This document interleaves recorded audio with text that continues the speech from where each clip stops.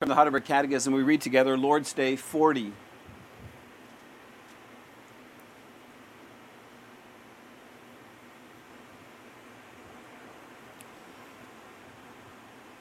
What does God require in the sixth commandment?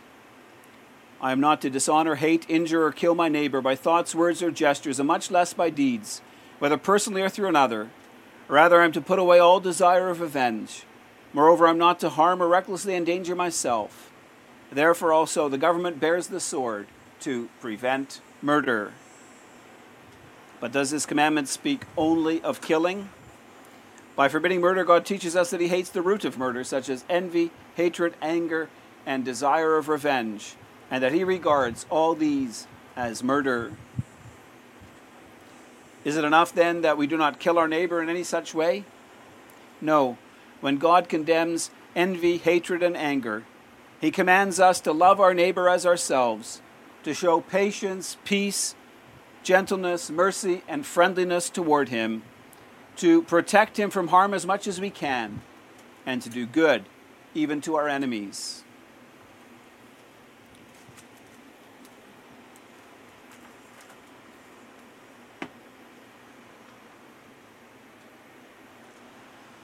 Beloved congregation of our Lord Jesus Christ, in the sixth commandment, the Lord teaches, "You shall not murder." The Bible makes it clear that God has great concern for our physical life. God made man in his image. Despite the fall into sin, we are God's representatives on this earth. And so God has put a very high value on man's life. From the earliest times, God taught man, "Whoever sheds the blood of man, by man shall his blood be shed, for God made man in his own image." It has a lot to say to us as Christians living in the 21st century. We live in a culture of violence and death. Abortion and euthanasia are practices considered acceptable by many around us in society. So the command not to murder has practical relevance to the society in which we live. When the Lord Jesus Christ lived on this earth, he showed us a deeper meaning of the sixth commandment. In the Sermon on the Mount, Jesus made it clear that the root of murder often lies in our hearts, in envy, hatred, anger, or a desire for revenge. And so Christ taught us to love our neighbor as ourselves. So we see that the sixth commandment has relevance for how we are to live as the redeemed children of God. In our sermon this afternoon, we'll see what the core of the sixth commandment is. In forbidding murder, God teaches us to cherish life. There's both a physical and a spiritual aspect to this. Physically, we are to maintain and uphold human life as a gift from God. We're to recognize that the Lord has numbered our days. He is both the giver and the taker of life. Spiritually, we are to love our neighbor as ourselves. We are to show patience, peace, gentleness, mercy, and friendliness toward him. That's how we are to honor the sixth commandment. I preached to you God's word under the following theme. In forbidding murder, God teaches us to love life. We are to love life because God has created life and because Christ has redeemed our lives. In Canada, we see many of the foundations of our society being eroded. One of the basic problems facing us is that many no longer appreciate what the Bible teaches about the value of human life. About 100,000 babies are aborted annually in our land. People say that a woman has a right to make decisions about her own body. Doctor-assisted suicide has now been legalized. People say it's cruel and inhumane to allow elderly or terminally ill people to suffer. And with that, they promote the legalized killing of the weakest, of the most defenseless members of our society. Let us not kid ourselves about what the real push for abortion and euthanasia is all about. It's often rooted in selfishness and individualism and materialism. Often a woman aborts the new life growing in her because she's more concerned about her career or her freedom. She's unwilling to make sacrifices of time and money to care for her young child. The push for euthanasia also has economic roots. We see a graying population, a rapidly expanding healthcare budget. Each year it costs tens of thousands of dollars to provide for each of our seniors in aged care, or for those terminally ill in hospital. People think that these people don't and won't contribute to society in any kind of meaningful way. Our society's bottom line is that if you haven't got a contribution to make, you're better off dead instead. Our society has found a philosophical basis for this lack of respect for human life. The basis lies in the theory of evolution. Up until about 170 years ago, God was seen as the creator of life. And along came Charles Darwin, promoting the idea that man had evolved over millions of years from some simple organism into the complex person he is today. The result is that many today no longer make much of a distinction between man and the animals. Instead, they see man as a higher species on the evolutionary scale. The result is that many no longer respect the sanctity of human life. We should not be surprised by the devaluation of human life. The news media continually feeds us with images of death in newspapers and magazines, on the internet and TV. The entertainment world glories in violence and death. Many movies and computer games specialize in blood and guts. The result is that we become desensitized to the idea of death. And in doing so, we forget God created man as the crown of his creation. We forget man was created in the image of God. We forget the high value God put on human life. Yet the creation account teaches us that God made us in his image. In Genesis 1:26, God said, "Let us make man in our image, in our likeness." Verse 27 confirms that this is what God did. It says, God created man in his own image.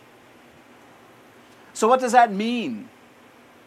Sometimes people think that being made in God's image means that we look like him. We need to remember God is spirit. He doesn't have a physical body like ours. So the fact that we're created in his image, that does not mean that we physically look like him. Being created in the image of God means we reflect God in our person and in our office. By man's person, we mean who man is. God created man to reflect his attributes. Just as God is good, so he made man good. And just as God is righteous and holy, he made man righteous and holy. There's also a second part to being created in the image of God. It relates to man's office or task, to what man was called to do. We know God is king over all the earth. He's ruler over the entire universe. Yet God gave his beautiful creation over into the care of man. He appointed Adam as steward over the earth and all that's in it. Commanded man to fill the earth and subdue it, to rule over the fish and the birds and every living creature that moves on the earth. To summarize, God created man so he reflected who God was and the task that he was given to do. We know that in the fall into sin, we have lost much of what it means to be in the image of God. We're no longer good and righteous and holy. We no longer properly exercise dominion over the earth in the way in which we should. And yet, remarkably, God still considers man to be his image bearer on this earth. With all man's imperfections, with all man's sins, God still places a high value on human life. Such a high value that he commanded capital punishment to be applied to those guilty of murder. In Genesis 9, verse 6, God says, "Whoever sheds the blood of man, by man shall his blood be shed. For God made man in his own image." It was a command given to Noah and his sons as representatives of mankind just after the flood. It was upheld in the covenant that the Lord made with Israel. Exodus 21, verse 12 says, "Whoever strikes a man so that he dies shall be put to death." In Numbers 35, the Lord makes provision for an avenger of blood, whose task it was to put to death the murderer of his close relative. The fact that God requires the blood of those who murder is also supported in the New Testament. In Romans 13, we see that God has given the governing authorities to uphold what is good and right, and to punish those who do evil. It's especially clear from Romans 13, verse 4. It teaches us that if we do evil, we have reason to be afraid, for the governing authorities do not bear the sword in vain. He's the servant of God, an avenger who carries out God's wrath on the wrongdoer. So we see that God teaches us to uphold the sanctity of human life. But what if a woman's been raped? Shouldn't she be allowed to abort if she were to fall pregnant? Or what about an 82-year-old man suffering terribly, his body ravished with cancer? Wouldn't it be merciful to give in to his pleas, to give him a little shot that would put him out of his misery? Beloved, these are emotionally charged questions. Our feelings may be that in such instances it's okay to have an abortion or to practice euthanasia. But let's examine our feelings in the light of what the Bible teaches. God teaches us that the length of our days and the circumstances of our life are determined by Him, not by us. In Psalm 139, David confesses, "For you formed my inward parts, you knit me together in my mother's womb. I praise you, for I am fearfully and wonderfully made. Your eyes saw my unformed substance. In your book were written, every one of them, the days that were formed for me, when as yet there were none of them." And in Psalm 31:15, David says, "My times are in your hands." Thus we see David acknowledges that God is the giver and taker of life.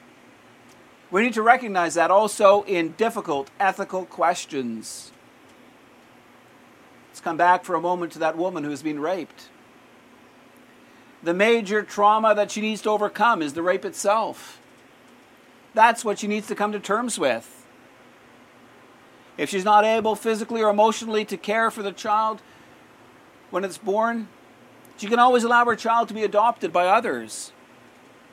She should not add to her pain the guilt of aborting the young child conceived in her womb. Let's consider the 82-year-old man who's dying of cancer. Medication is available to manage his pain. With quality care, with a loving family around him, such a man can live out his days with dignity. In such situations of hardship, God has promised to grant us all what we need. Who knows what kind of good God can work out of such sad circumstances?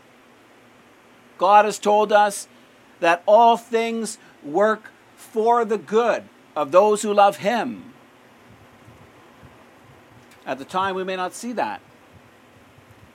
But beloved, that's no excuse to take life and death matters into our own hands. The Lord is the one who decided when we were to be born. He is the one who has decided the number of days allotted to each one of us. Since we have been created in God's image, let's leave life and death decisions to Him. It's one way to honor the sixth commandment. It's one way of showing we love life. In our first point, we've seen that we are to love life because God created it. In our second point, we see that we are to love life because Christ has redeemed our lives. When we're dealing with the sixth commandment, it's good for us to remember that it comes after the prologue to the law. The Lord said, I am the Lord your God who brought you out of the land of Egypt, out of the house of slavery. The command not to murder obtains more depth once we read it against the background of Israel's slavery in Egypt. When Israel was in slavery in Egypt, the Egyptians had very little regard for the lives of God's people. Because the Israelites were multiplying rapidly, their size was becoming a threat to the Egyptians. And so Pharaoh put in place a program whereby he tried to limit the strength of the Jewish people. He commanded the midwives to murder all the baby boys that were born. If Pharaoh's plan had succeeded, the nation of Israel would have gradually died out. Then Egypt would have been more than a house of slavery. It would have become a house of death. By delivering his people from Egypt, the Lord made life itself a sign of his grace for his people. And so anyone who refused to respect the life of another person while owning his own life to God's work of deliverance from Egypt would really be attacking the Lord's grace. As God's people living in the time after Christ, the sixth commandment is that much richer again. For Christ has not just redeemed our physical lives. He's delivered us body and soul from all our sins and from the power of Satan. Look at the wondrous salvation our Savior accomplished for us. He laid down the glory he had in heaven to come down to this earth for our sake. He took on our flesh and blood to be able to serve as our mediator. Christ underwent tremendous suffering during all the days he lived on earth, but especially at the end of his life. Yet his love for us was so great, he gave up his life to save ours. Jesus died in agony and shame on a cross to grant us life now and forevermore. By loving us and giving up his life for us, Christ has restored us in our relationship with God. He's also restored us to fellowship with our neighbor. Christ's work of redemption gives the sixth commandment a lot more scope.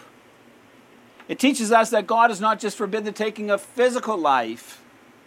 God forbids any kind of attack against our neighbor. God doesn't just forbid murder. Christ teaches he hates the root of murder. The Lord Jesus made this clear when he was present on this earth. In the Sermon on the Mount, he taught that murder begins in the heart. He said that anyone who is angry with his brother will be liable to judgment, and anyone who says to his brother, "You fool," will be in danger of the fire of hell. The Lord teaches us that whatever causes enmity or hatred between us and our neighbor is sin. Whenever we are envious of our neighbor's possessions or success, or angry about something he has said or done, sin is there, crouching at the doorway of our hearts. If we don't deal with these types of thoughts and feelings in a godly way, we'll soon fall into the snare of the devil. Our reading from 1 John 2 teaches us how we are to abide in the light. John says, whoever loves his brother abides in the light, and in him there is no cause for stumbling. But whoever hates his brother is in the darkness and walks in the darkness and does not know where he is going because the darkness has blinded his eyes. Here we see that radical distinction between the kingdom of God and the kingdom of Satan. Those who hate have been blinded by the devil. They are stuck in his ways. In contrast, those who love are walking with the Lord and are doing his will. Thus we see that the sixth commandment deals with much more than just an act of murder. In this commandment, God also forbids hateful thoughts, spiteful words, and offensive gestures. At school, it sometimes happens that there's a student that others pick on. At work, there's often someone that gets bullied. At times, the comments that are made are much worse than physical blows. They cut right to the heart. They hurt immensely. They often cause a deep sense of inferiority. They breed deep resentment against those who bully. and against those who allow it to happen. Now, beloved, we can easily make excuses for that kind of behavior. One excuse is that we're just doing it for fun. But it sure isn't a lot of fun for the person on the receiving end. Often bullying finds its roots in the fact that the person we're bullying is different. We want him or her to conform, to be like everyone else in the group. What we need to recognize is that God made us all differently. And that's a good thing. For our different interests, gifts, and talents can be used for the benefit of all those around us. Bullying is sin. Not only can it cause deep hurt and build strong resentment in a person's heart, such treatment can ultimately turn a young brother or sister away from the service of the Lord. If you're never shown respect for who you are and picked on because you're different, at a certain point in time, you're going to be tempted to leave the community that treated you so disrespectfully. The Bible warns us to be gentle with the little ones. That could refer to either children or to those who are weaker in faith. In Matthew 18, verse 10, the Lord Jesus said, "See that you do not despise one of these little ones. For I tell you that in heaven their angels always see the face of my Father who is in heaven." And in verse 14 he said, "So it is not the will of my Father who is in heaven that one of these little ones should perish." In Luke 17, Jesus warned his disciples of the woe that will come to him who causes such offense.